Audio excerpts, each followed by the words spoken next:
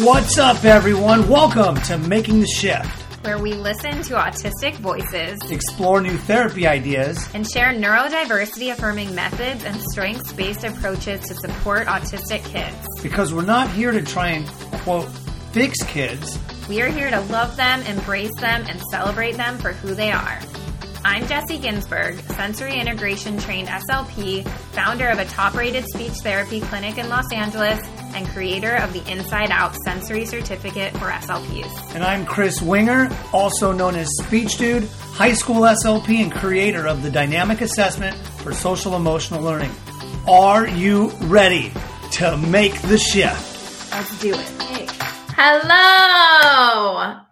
Hi, everyone. We're so excited to get started. Welcome to episode 2 of Making the Shift. I'm Jessie Ginsburg. Oh, and then my name is Chris Winger. But we are here coming to you from home. Home this time. Not Australia. Yeah, that was back. Fun. We got to do our live last week. Hopefully you guys caught it when we were in Australia. And now we are home. But honestly, glad to be home, right? Yeah, it's nice to be back and to have our own bed, which I love, and to see the children and hang out with the children and, back to life as usual. Yeah, it's true. It was a long time. It felt like a long time. Exactly. And that plane ride home. It's hard because when you're a parent, you totally try to give grace to other parents traveling with kids. It was just like a really long flight. Yeah. And I think we were sitting next to every child on the plane. Well, it wasn't even that. It wasn't like we were just sitting next to the entire back of the airplane with, an entire preschool's worth of children. It was that they weren't on their best behavior. They were like, hey, we know that guy. We know that Chris is going to have a hard time sleeping if we make noise. So it's like all the children got together and they said, hey, let's see how loud we can be for 15 hours. So that way Chris doesn't sleep. That's exactly what happened. So aside from my back being a little sore, my neck having a few aches, it wasn't even that. It was the part where I couldn't sit there. And it was the noise. But I got to watch 7 movies, so can't complain. Because when do I have time to do that? Yeah, absolutely. Yeah, good. But we had an awesome time. It was so awesome getting to meet everyone in Australia. And it was just so cool. We had people... Oh my gosh, I was just thinking about that woman. One SLP drove 6.5 hours with her 2 teenagers in the biggest storm that Australia's had in how long? I think they said 5 centuries. So something really longer really than long. It's been a country. And the best part was that at the end of the seminar, she said, hey, my kids have been following you, Chris, on social media for so long. Is it okay if I bring them up? They were so cool. In tears almost to meet you. It was the best. So we got to hang out. We got to say our hellos and all that good stuff. Yeah. So fun, but we're so excited. And it was really the reason we wanted to talk about what we are talking about today is because of a lot of the stories and things like that we heard from the people we talked to. And I was just thinking, because this is our joke, is that our pillow talk is actually this type of conversation all the time. But we've learned so much already this year. And we were like, let's figure out what the 3 best things are that we've learned this year so we could share them. Yeah, absolutely. So this will be very beneficial. I promise you're going to get some information and knowledge that will be useful in all aspects of your life, especially with work-related stuff and working with our autistic students. Yeah, so you start. Gosh, well, let's transition into the idea that when we were presenting in Australia, we had an opportunity to talk to several people at the end of each of our presentations, right? And we had people coming up, as Jessie said. And one of those things that resonated with me was why we do what we do. And so I wanted to share a story because a lot of people said, traditionally we've known one thing or certain information, but we like to learn new information. And we like to help our students and clients as best as possible, as well as the parents. And so I had a story that I shared there, and I'm going to share with you. The greatest thing is that, like, I never know what's going to come out of your mouth in any time, like in the middle of the seminar, which you would have thought is a planned seminar because it was like all day. I was like, okay, where is he going with this here? But that's a good story. Yeah, I like this story. So some of you might know the story. If not, you could Google it or check it out. There's a couple clips on YouTube. Back in the early 90s, Sinead O'Connor had this song that was written for by Prince, and it was called Nothing Compares to You. It was. They're not going to know what it is. It's huge. If you don't know what this is, I'm telling you. You sing it for them. Oh, they need to hear it. It's like, nothing compares to you, or something. And so it was just like this massive song. And so Saturday Night Live said, you know what? We got to have Sinead O'Connor on the show. We're going to have her sing this song. We're going to have her get out there. People just love her. Okay. So she gets to Saturday Night Live, and she has a song that she wants to start with, Bob Marley's song War. When she's up there, she changed one of the main lyrics from War over into child mistreatment. She pulls out a picture of Pope John Paul II, rips it up, and she says, we don't need a war on poverty. We need to talk about child mistreatment, right? Holy moly. Talk about a change from what she was going to present on versus a change into the concept of what she really wanted to talk about. You know, I went down a spiral black hole of Googling that, by the way, after you told the story. And I was watching a video of Joe Pesci, who was the next host of SNL the week after her. So he had to be the one to address it. Oh. Know? So he was like, I don't know, in his accent, which I can't do, obviously, but he was like, you know why the Pope always has this stuff happen to him? Because he forgives people like way too easily. You don't see, if that Pope was Italian, she wouldn't be ripping that up or something, whatever. He's Italian, so he was talking about that. Right, exactly. Yeah. She was from Ireland, right? And so she was really, really an advocate for what had gone on in Ireland with the mistreatment and child abuse and everything there. So that's why she did it. And anyway, they had asked her. So essentially, it was the downfall of her popularity. And she said, sometimes an artist's job isn't to be popular. Sometimes an artist's job is to create conversation where conversation is needed. And that's what the idea is when we talk about making these revolutionary changes with working with our students and the neurodiversity affirming movement, the neurodiversity movement, I should say, which is we have to take a stand for what we feel is right. We have to take a stand for what we feel is best for the kids. And sometimes that might not be the most popular thing. Sometimes people might push away from it. But just like Sinead O'Connor, we get out there and we do what we feel is right, what we feel is best.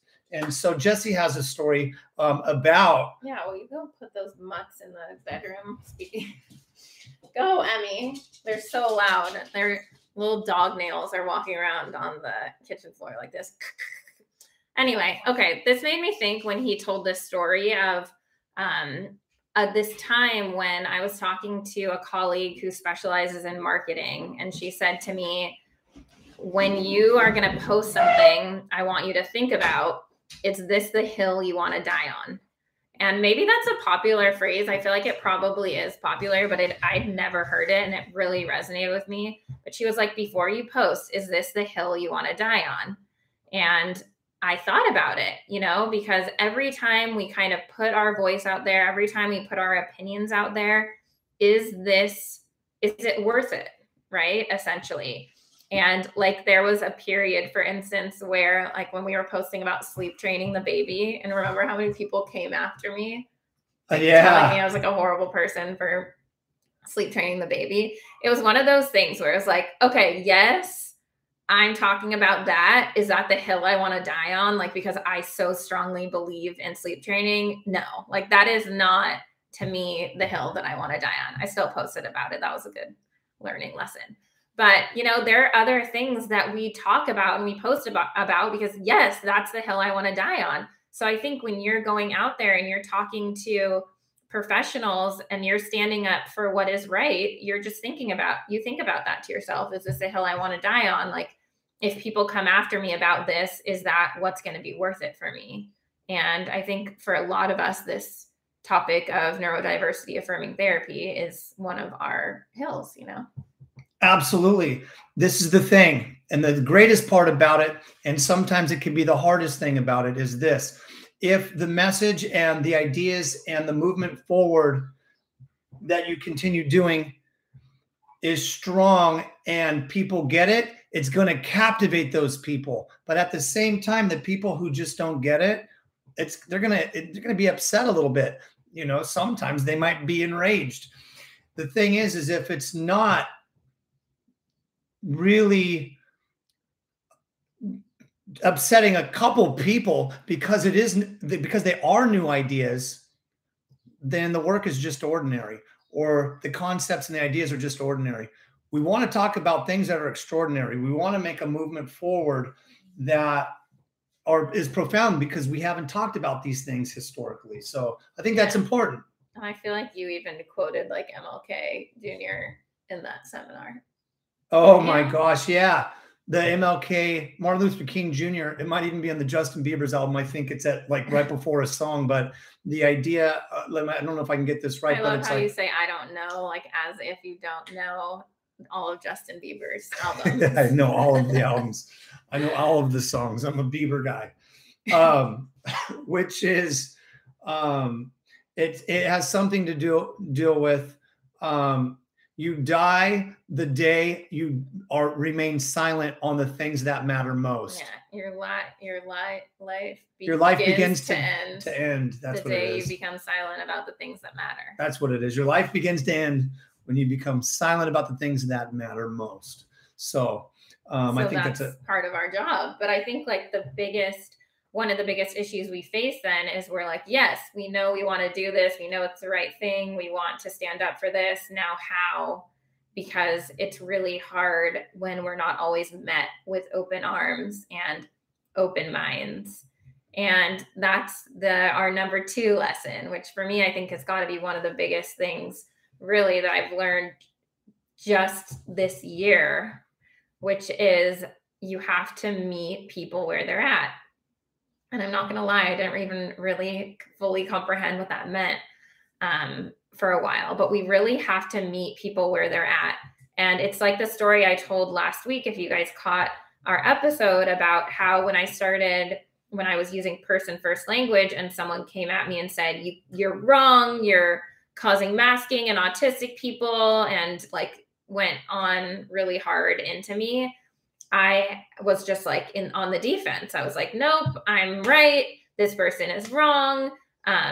Right. But then I had someone else, other autistic therapists, really meet me where I was on that journey, which was the very beginning of just discovering it, and having her come to me and, explain to me in a very friendly and understanding way about, why our language matters. It's only that really got me to then start really putting in the time and doing the research, because we really can't just like shove.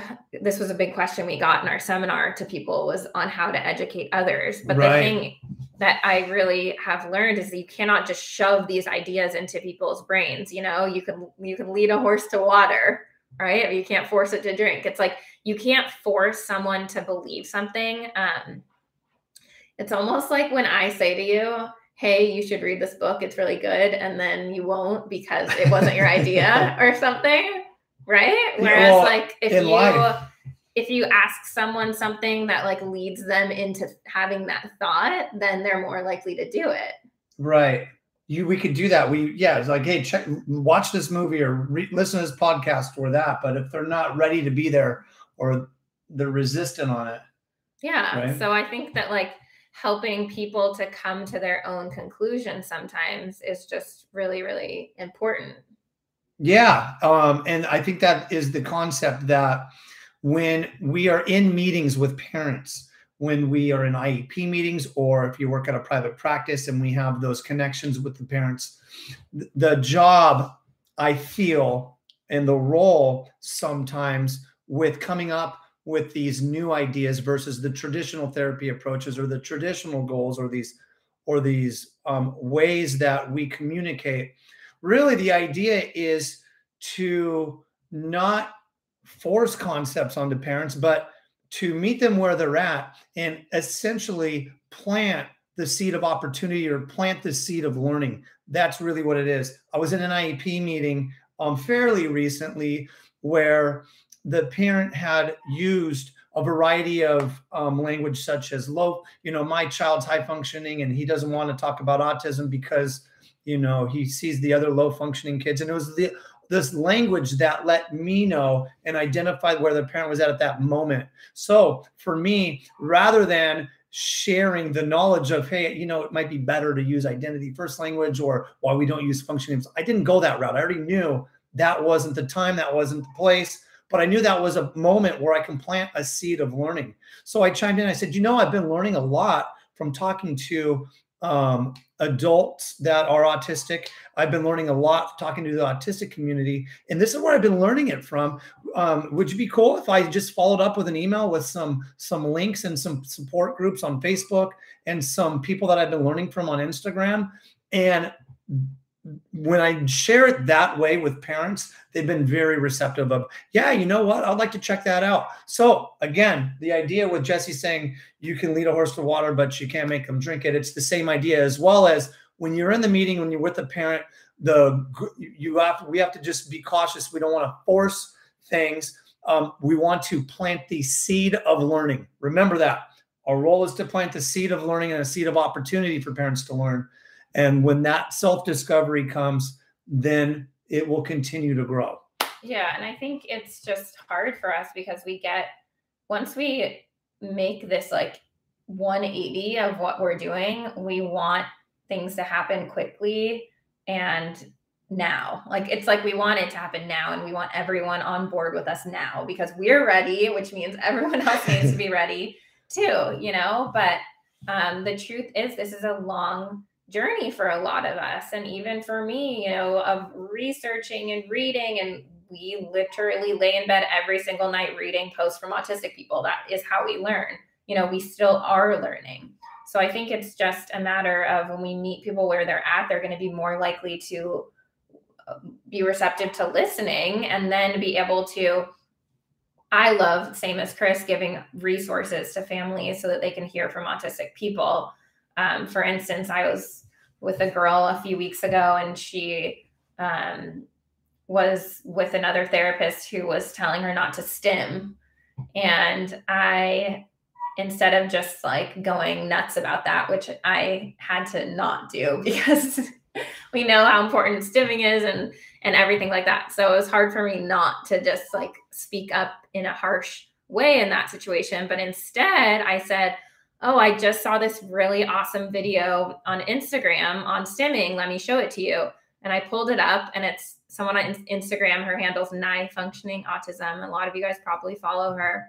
And it was a video of stimming, what you see versus what I see. And then it was what you see. And it was her with her hands moving by her eye and looking out the corner of her eye.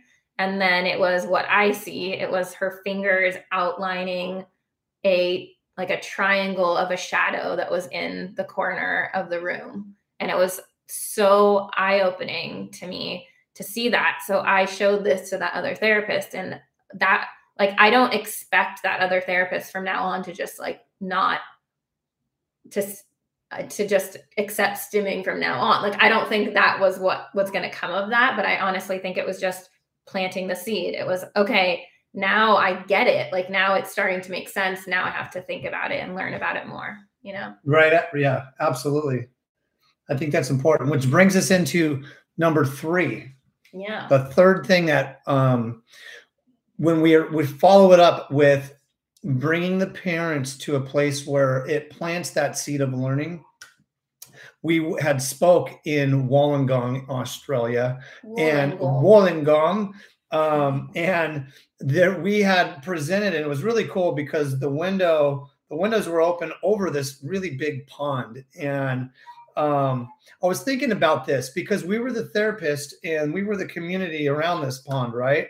If we were to drop something in the middle of that pond, it would send a little rippling effect to the outskirts, right? When we work with families, the family is the core. The family is the center. So when we work with parents, the idea is that when we work with parents, everything that we do must have buy-in with the parents, because the parents and the families are the core part of this whole thing, right? If we have certain strategies and therapy approaches that we're doing with our students, but it's not supported at home, then what we're doing in our sessions is not going to be validated, right? What we do with our students can't be transitioned or generalized if it's not transparent between all environments. And the core of all of this is at the house or with the family, right? The family is what sends the rippling effect outward. And so that's why this is so important. So all of the concepts that we've talked about, the first one about the story about Sinead O'Connor, the why we must continue to support rather than withhold information, but do it in a respectful way, right? That is so important. When we want to talk about these new ideas, we must always remember that we can share the stuff that we learn. We can share the neurodiversity affirming techniques and strategies, but we always must ensure that we do everything in a respectful way, right? So that would recap number one. The second thing we talked about, which was the idea of how we work in meetings to plant that seed of opportunity so the parents can have the access to learning these types of things, because you can't just do it in a meeting. You can't just do it overnight. It's a process for all of us, right? And then the third thing was talking about the core part of all of the students, that rippling effect that gets sent out, and why it's so important to have the connection with the families. Sometimes we think when we're in a therapy session or when we write goals and we work with the child, that's the number one thing. The idea is everything's the number one thing. You have to get the family involved, right? It all plays an equal part in this whole thing. Yeah, and that will lead to another conversation another time about barriers to that, Right. Yeah, no, absolutely. But yeah, for sure. There's just, we always have to think about what is our ultimate goal for our kids. Our ultimate goal is ask any parent, what do you want for your kid's life? I want them to be happy. Like, that is all you will hear from parents. And when our goal is happiness and fulfillment, it all has to come from home, because that's where the very first place we can start to build positive self-identity is right in the home. Yeah. So really taking time to nurture that relationship with the family, even though sometimes it might feel hard because of things like time constrictions and whatnot, but really taking time to nurture that relationship with the family, because you need to have this relationship where you guys are on the same page and you've built trust in each other. Yeah. So really excited. What day is it? I think we got one more week. And then the week after that, we will not be doing our live show because we are speaking for Reading with TLC, which is an awesome company that invited us to come speak. And what's really unique about this opportunity is that their webinars are for all professionals and parents, and they're super low cost. So we put a link to that webinar in the video description below if you want to see it. And yeah, like I said, really low cost webinar. It's not an affiliate link or anything. We're just coming in to speak for them. So we're really excited and hope you guys can make it there for that. And we'll see you same time, same place next week. Same time, same place. Thanks for tuning in. I hope you got some value out of this. If you enjoyed today's episode, hit subscribe, write a review, or share it with a friend. Thanks for tuning in. We'll catch you next time.